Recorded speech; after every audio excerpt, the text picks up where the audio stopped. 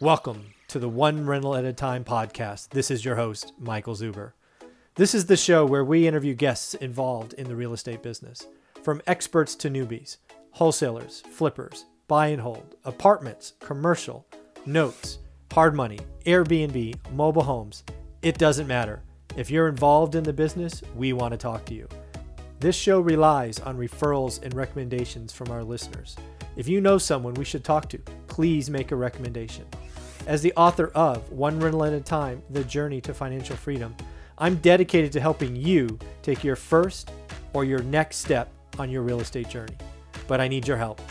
We need to spread the message of One Rental at a Time works. Please share this podcast, my YouTube channel, and of course my book, all called One Rental at a Time. Thanks, and let's start the show. Hello, friends. So I wanted to talk to you this morning about a topic and something I've been doing since the very beginning. But for whatever reason, some people seem to believe that I no longer do it. Either maybe it's my network or tenure in the game or the market's different or whatever's happening.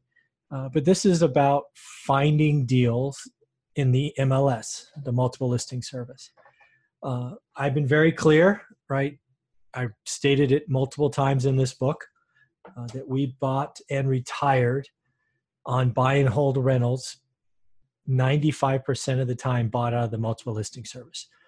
Didn't know anyone, doesn't have realtor, never did direct mail, never bought it out of the MLS.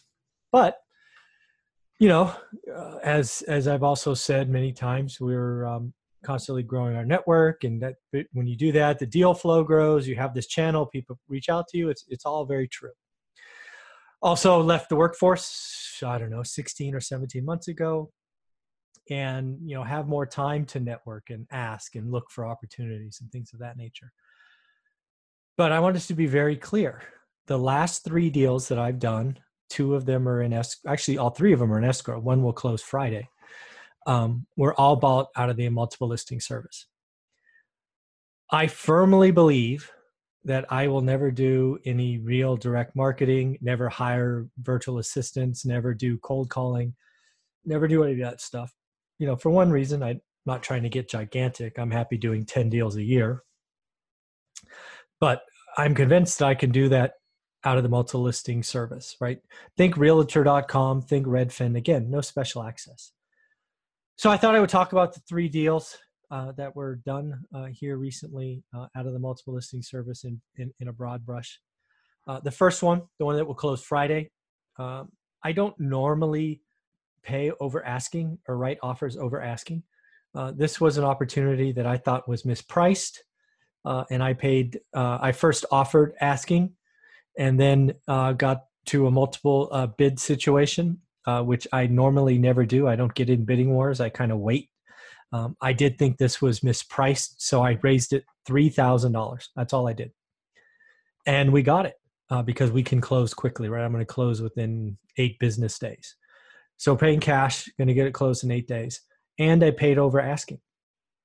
I believe in broad brushes, this house we bought for, let's call it 100. Let's say it takes 40 and then we'll sell it for 180. Even after all fees and all of that, there should be $25,000 or $30,000 left over.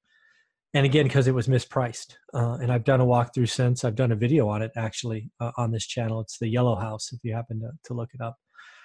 But again, right out of the MLS. And again, it's because I look every day. This opportunity, if I had not seen it the day that it came out, I would never have had a chance. I think the listing hit about 9 o'clock. I had my offer in at 11. And then raised it the next morning and got the property. So that's one. The next one, again, right out of the MLS. This one was listed oddly, right? And that's something I look for a lot is something that doesn't look like everything else. So this listing made reference to the seller wanting to sell the house next door also, right? Happy to sell this one, but they would prefer to sell this house and that house. I'm like, okay, so well, what does that tell you? Well, it tells me the owner owns them both, minimum. But it also tells you that maybe something is wrong with the layout. Maybe there's a driveway or something, and they just need to sell them together. So I actually took it. I was heading down there. So I took a drive out. It's a little farther out of the area than I normally go. But sure enough, there's kind of this circle driveway that they've built between the two houses, right? One driveway in a circle that I'm positive crosses both lot lines. So it's not a great idea, frankly, but since they owned them, I guess they did it. And so again, the houses are fine, right? We're going to go through them tomorrow, but I believe the houses are fine. It's just kind of an odd layout. And again, because we have cash and we can close quickly, we actually got this one for $60,000. Again, we've locked it up, right? So we're in escrow.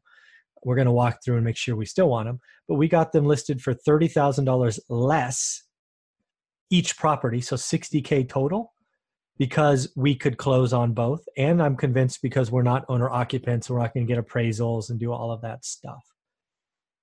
I think this particular property is going to be a very good rentals for someone because we will clean them up. We will stick 2 renters in them and then sell them together to someone. So again, I'll give more details. I'll likely take walkthroughs of this property, but again, right out of the MLS, looking for something odd in the description. We found it, called it up, and we got them for basically 30% under asking price, right out of the MLS. No, it was there for everybody to see. So that was that one. And then another property we have, again, kind of 2 houses in a row. We actually were in contract, but actually backed out. These 2 have become the owner wants to sell them, but they've unfortunately become targets for transients and squatters. They keep getting broken into every night, and it's going downhill fast. I'm convinced these will ultimately be burned down via arson or mistake or whatever. But again, seller was in distress, listed 2 houses side by side. Didn't make any reference to them, but they were, one was here in the list. And it was obvious it was the same agent. So we said, hey, is it the same seller? Yes.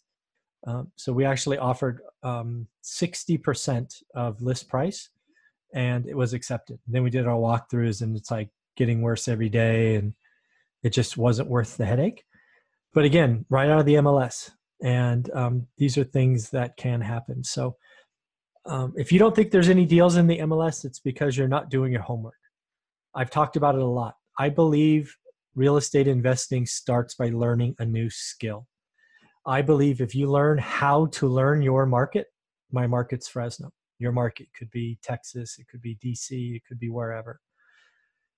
But I believe any new investor should start learning their market. And I train you, or I show you how to do that in my course. It's really, really cheap. After the coupon code, it's $149.